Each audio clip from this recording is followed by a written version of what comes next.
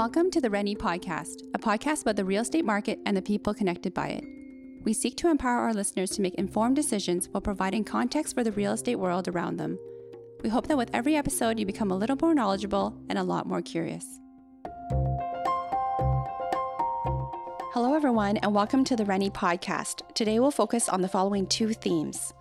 The first relates mostly to our economy, including the latest on inflation, interest rates, and what impacts the unfolding banking crisis, if we can call it that, could have on these things. I'm Justine Liu, a managing broker at Rennie, and as always, we're joined with Ryan Berlin, Rennie's Director of Intelligence, and Ryan Wise, Rennie's Senior Analyst with our Intel Division. I'm also very excited to welcome Shelley Villani to our podcast.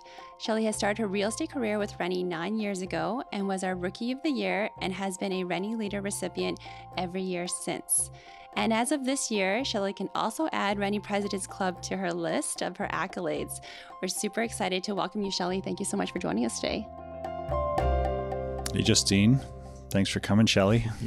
Thanks for having me. It's been a while. We've been trying to get you in this seat for a long time, Shelley. Yes, Finally got you in here today. That's right. During spring break. Spring break, yes, exactly. Does everybody have, I guess, really busy plans, juggling the kids and work? Not over here. No spring break. My kids are too young. They're still in daycare, so no issues on my end. My kids are not doing anything. I think they're on 279 hours and counting straight of watching television.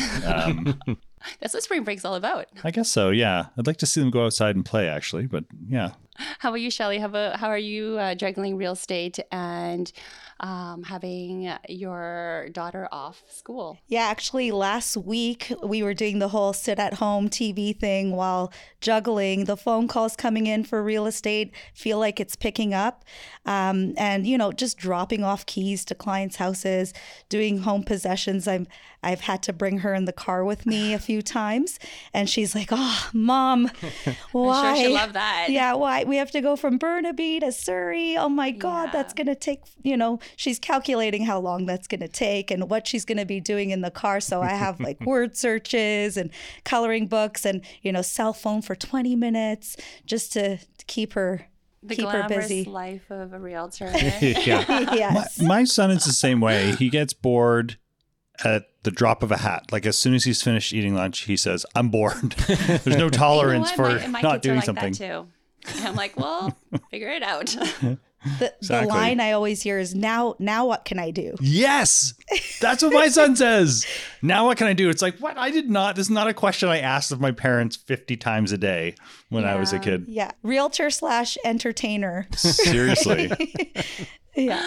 Oh, that's for sure. Okay, so Ryan, I know you want to share some thoughts on the new Canadian inflation data that was released yesterday and what might that mean for interest rates now and in the months ahead. But I want to ask you what's going on with the SVB and Credit Suisse and other banks.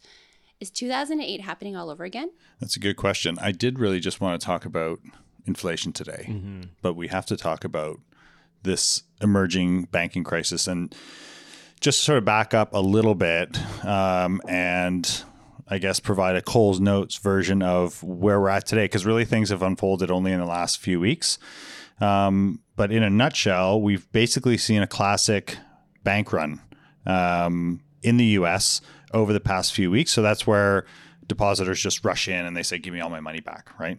And banks don't hold all the money you have in your bank account. The bank doesn't have that equivalent in cash. It only has some fraction of it because they know that in normal times, people aren't going to all come at once and say, give me my money.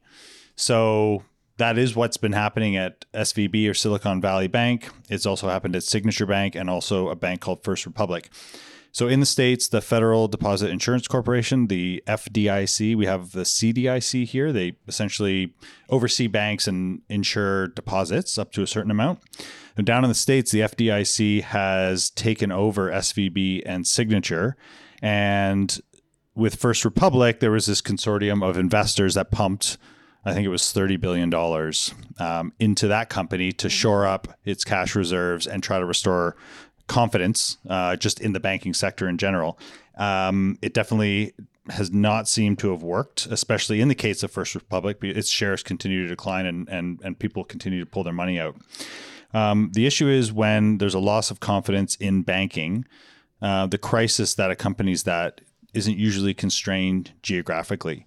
And notably in the past week, what we saw in Europe was, I guess it was over the weekend, Credit Suisse, one of the biggest European banks, was taken over by UBS on concerns about liquidity at Credit Suisse. So in some ways, the crisis is it's expanding. The question now is, does this emerging crisis remain contained within these existing banks? There isn't consensus on this right now. It's really, really hard to extrapolate confidence in the market, right? It's very fickle, and it can just move in one direction or move in the other. And what's so interesting about that is just reporting on what's happening, just reporting the facts can make people nervous, or even talking about the fact that confidence is important will undermine confidence. So it's a real interesting dynamic right now. We're kind of on shaky ground in that regard. There's one thing, there's been a lot of reporting now about how many people in the US are taking their money out of medium-sized banks that have had no signs of stress and putting them into big banks where they feel a little bit safer, where they have larger capital requirements. So even though your local mid-sized bank that you've banked with for years, now all of a sudden a bunch of people are nervous about. So they're pulling their money out and they're putting it into the biggest US banks because they feel a bit safer there. Which kind of speaks to why the general consensus here in Canada is that we are better prepared to weather a similar type of dynamic, just as in 08, 09. We did have challenges in our economy then, as in the US, but it was much more acute south of the border. And I think here, in this case, the here and now, the concern is that these illiquidity issues that these banks are having, that these issues will spread. And then the ultimate impact that will have is to squeeze credit markets. So basically there'll be less lending, there'll be less risk taking, and all of that. And so there's less money available to everyone, to individuals, to businesses, and so on and so forth. And if there's less business happening and there's less confidence and sort of everyone's hunkering down, it can also lead to a rise in unemployment. I think it's really important to recognize, in some ways I think there's a tendency to look at what's happening within these banks, this whole dynamic that's unfolding, and sort of go, oh, I can't believe this is happening, and we have high interest rates. But this is a consequence of the high interest rates, of the central banks around the world, and specifically in the US, increasing so fast, an unprecedented rate, and by an unprecedented magnitude over such a short period of time. And now we are seeing the impact of that. This is the leading edge of that impact. And that's why I think some of us think that we might see more of this going forward, because the full force of these rate hikes is not embodied in our economy at this point. So one thing about this is that central banks now have to adjust their paths, especially the Fed, as this is starting in the US. So if there's a lot less lending going on, if there's less credit out there, this in itself is either disinflationary, it'll reduce the amount of inflation, or possibly deflationary, bring prices down, depending on how the magnitude of it. And so that's something that now has to factor in, especially again in the down south with the Fed's decision. And we're actually recording as they're doing their announcement. So they just announced a 25 basis point increase as of a few minutes ago. Jerome Powell is such a hawk. I think that is really aggressive given the circumstances, given all of the unknowns. I'm not surprised they've done that in some ways, because I know that he is a follower of Paul Volcker, who also was tasked with crushing inflation like 40 years ago. He literally, Powell, who's the chairman of the Federal Reserve, carries around a Volcker's book, like virtue signaling. But holy smokes. Yeah. So a week and a half or a couple of weeks ago, the market consensus was they would raise 50 basis points. And then all this bank turmoil started to bubble up. And I think most thought they wouldn't raise at all. And here we go. They're still doing one, but they have scaled back the size of that increase. Yeah, they were expecting 50 basis point. Well, the markets, I guess, were expecting a 50 basis point increase up until almost last week. Yeah. Actually. So So the Bank of Canada's next rate decision is on April 12th. So they were as interested as anyone in yesterday's inflation data release. So what does that tell us? Indeed. Yeah. I mean, we're all on tenterhooks waiting for the inflation data to be released each month. So it came out yesterday for Canada, 5.2%. Ryan Wise, you nailed it. You guessed it. And it was generally, that was his day before prediction, and he hit it bang on. Generally speaking, we had expected a big drop off in inflation in February. It's February data.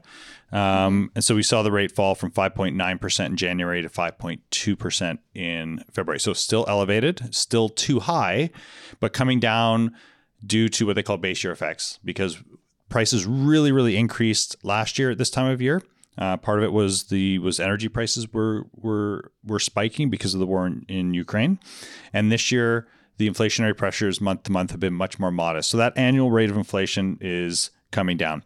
It's generally in line with what the Bank of Canada was expecting, what we were expecting as well. So it speaks to a likelihood that the Bank of Canada, even though the Fed increased today by 25 basis points, that the Bank of Canada holds the line come their April 12th meeting. Yeah, and we know, again, the comment about base year effects, the next few months is the same sort of thing. Prices were ramping up so quickly through this part of last year that we actually expect an even bigger decline in the headline inflation rate next month than we saw this month, and more in the coming months. Definitely, because interest rates have already, as we talked about in the context of the banking crisis, interest rates have already been having a significant impact on economic activity.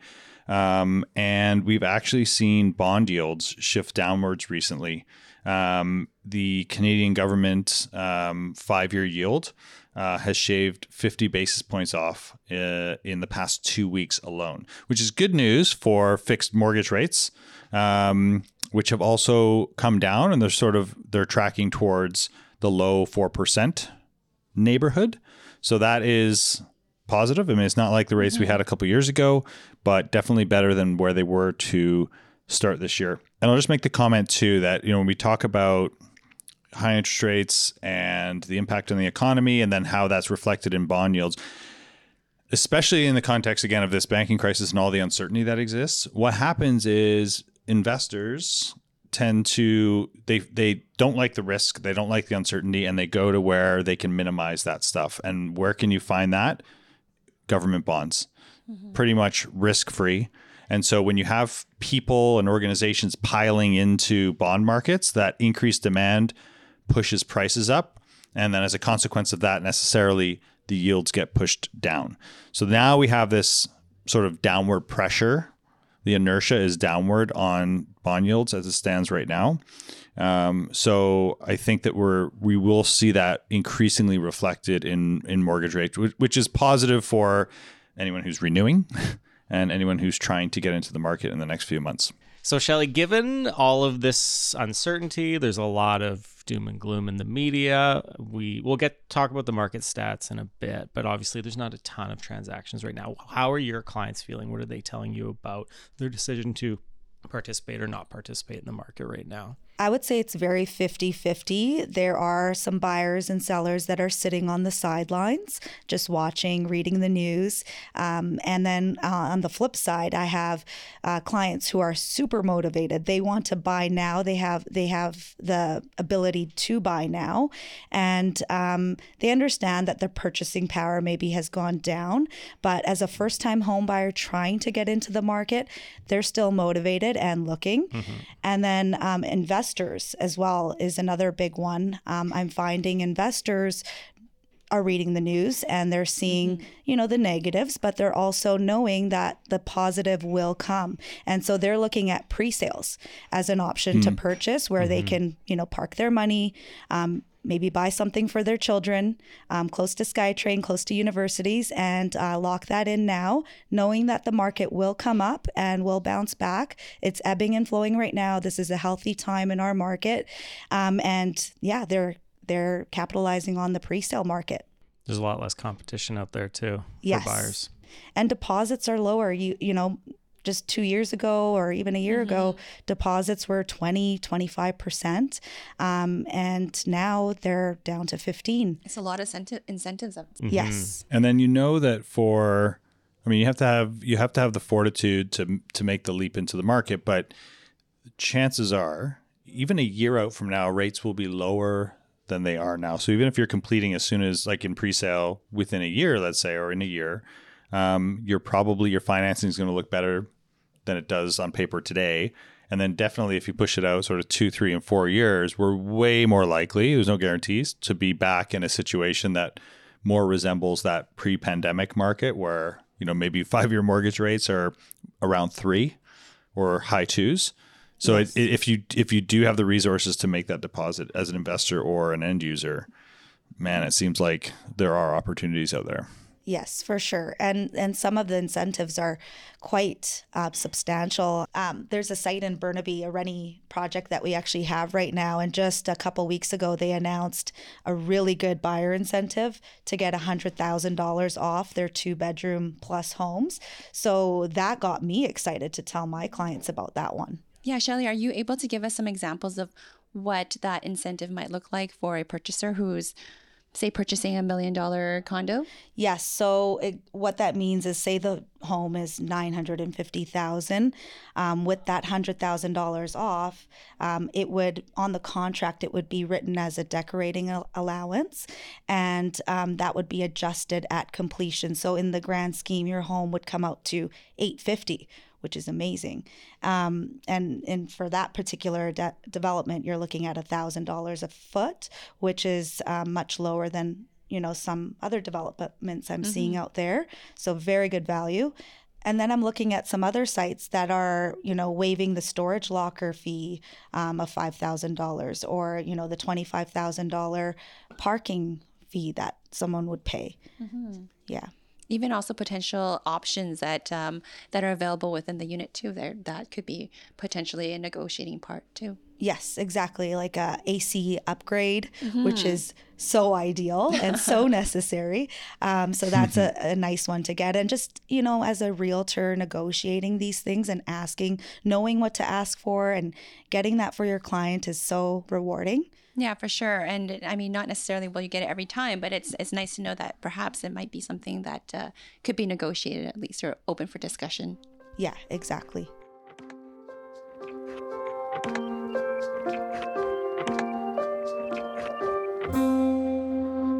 Yeah, those are all really great examples, Shelley. Thanks for sharing your experience. So I just want to take a pivot back from pre-sale to resale. I want to turn our attention to the housing market and talk about what happened in February and why. Yeah, sure. So we were saying that the big story was with inventory and how constrained it is. And when we look a little bit deeper what that means. But I think I'd rather sort of start with sales counts to sort of set the table a little bit. So sales were relatively slow in February. So there was less than 3,000 again for the, I think, 8th consecutive month now. I've been sort of tallying that one. That's, almost 50% less than last year, about a third less than that typical February, that long run February average. And prices actually went up last month, and this one sort of caught our eye. So benchmark prices month to month for the Vancouver region were up about 0.6% for detached homes, up to 1.5% for condos. And that was sort of unexpected. And that's when we were trying to figure out, okay, why? Interest rates were up again, at the end of January, and are incredibly elevated. Affordability's down, sales are low, but prices went up. Yeah. So obviously, we look at that and we go like, holy smokes, like that's a pretty broad-based increase in values. But then of course, 1 month does not make a trend, right? So what is actually going on there, right? Yeah. So the story is in inventory, like we alluded to. But it's not even when you just look at that top line inventory number. So total listings for the month were up marginally from January, 11,300 and change. Still relatively constrained. A little bit higher than last year, but below that long run February average. So that's not really telling us all that much on its own. But when we look at new listings, so the flow of new listings onto the market, that's where we kind of see where things start to come a bit clearer. So there was just over 5,200 new listings, which is the lowest of any February since 1986. So very few new listings coming to market, not a lot of fresh product. So we thought we'd sort of take that cue and then look at, okay, of the active listings at the end of the month, how long had they all been on the market for? And we found was that the most common listing was over 60 days old. So that had been on the market since last year, 2022. So that was 36% of all listings at the end of February were more than 60 days old. So, all those buyers out there had already looked at those listings and sort of checked them out. And a year ago, that number was about 22%. So a big increase in that sort of stale listing category. And then we also kind of segmented it by price point. And if you look at sort of under 1.5 million, where most people participate in the real estate market, that more affordable price range. So 79% of all sales last month were below 1.5 million, which is fairly typical. That's where, again, most people operate. But only 58% of listings are down there.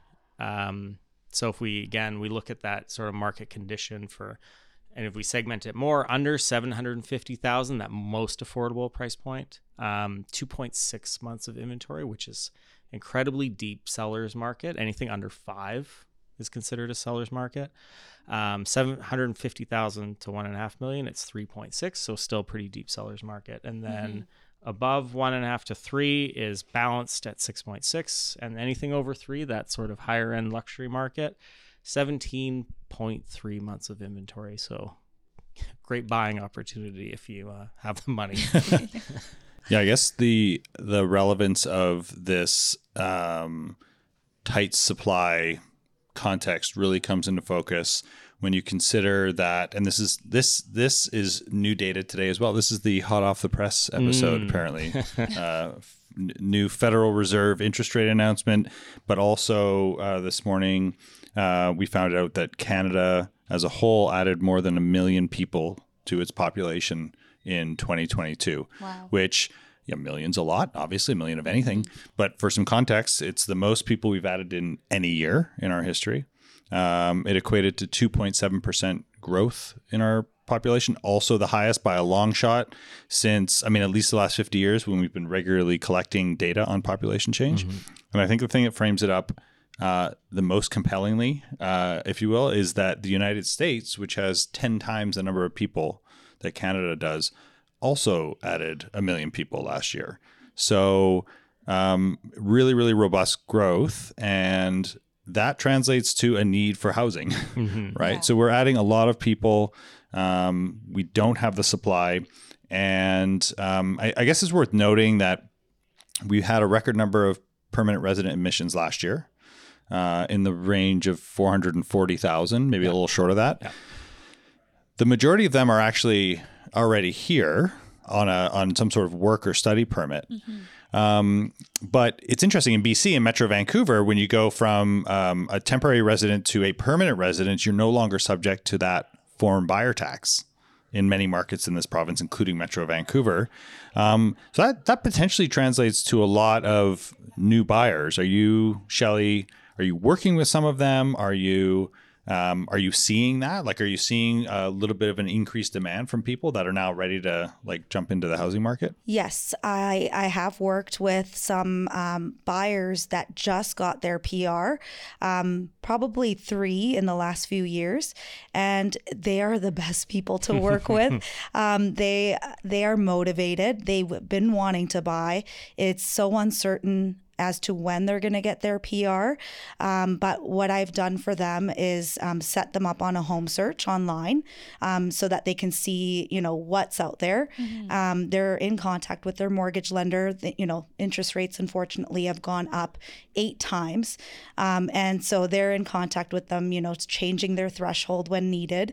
And once they get their PR, they are crying happy. They are ready to go, and they know exactly what they want. So as soon as that home comes up in that area with their specification comes up, they're ready to pull the trigger. And they are so grateful and fortunate to have had that opportunity to finally purchase and buy in this amazing city. That's a great point, because it's only in the last few years that the majority of PRs are from people who already live here on a temporary permit basis. So a lot of cases, PRs now are people who've lived in the city for 2 to 5 years, and they know what neighborhood they want to be in. They know exactly what they want. So to your point, they're ready to jump in as soon as they get it. Right. So Shelley, who else is participating in the market right now that you're seeing in your client base? Right now, I actually have a client who has a family of 4. They built a duplex actually 15 years ago, and that was going to be their forever home. Mm-hmm. But recently they called me and they said, during COVID, the market was so hot. They were thinking, they want to make the move. They're getting bored of their home. They want to make a change. They want to upsize into a single family detached home. And they're like, this is the perfect time, Shelley, to buy right now and sell. We know we're going to, we could wait for the market to get hot again and get more for our home. But we can't be buying in a competing market and move our whole family. It's too stressful. Yeah. So they know they have the ability to slowly shop, get what they want, negotiate on price, not compete, maybe have some conditions in their offer, and then also list their home. Maybe they might not get as much. Maybe they're going to get a buyer that's going to do the same to them and negotiate on price. But, they've been in this home for a while. They've appreciated on the home. So they see it as a win-win. And I'm really excited to help them find their home. So we talked a lot about buyers. Let's talk about your sellers. Sellers. I love sellers. So right now, it's a little bit challenging because, assessed values came out in January. And of course, they're based on the July data last year. Yes. And so it's been a bit of a challenge because they're seeing those numbers.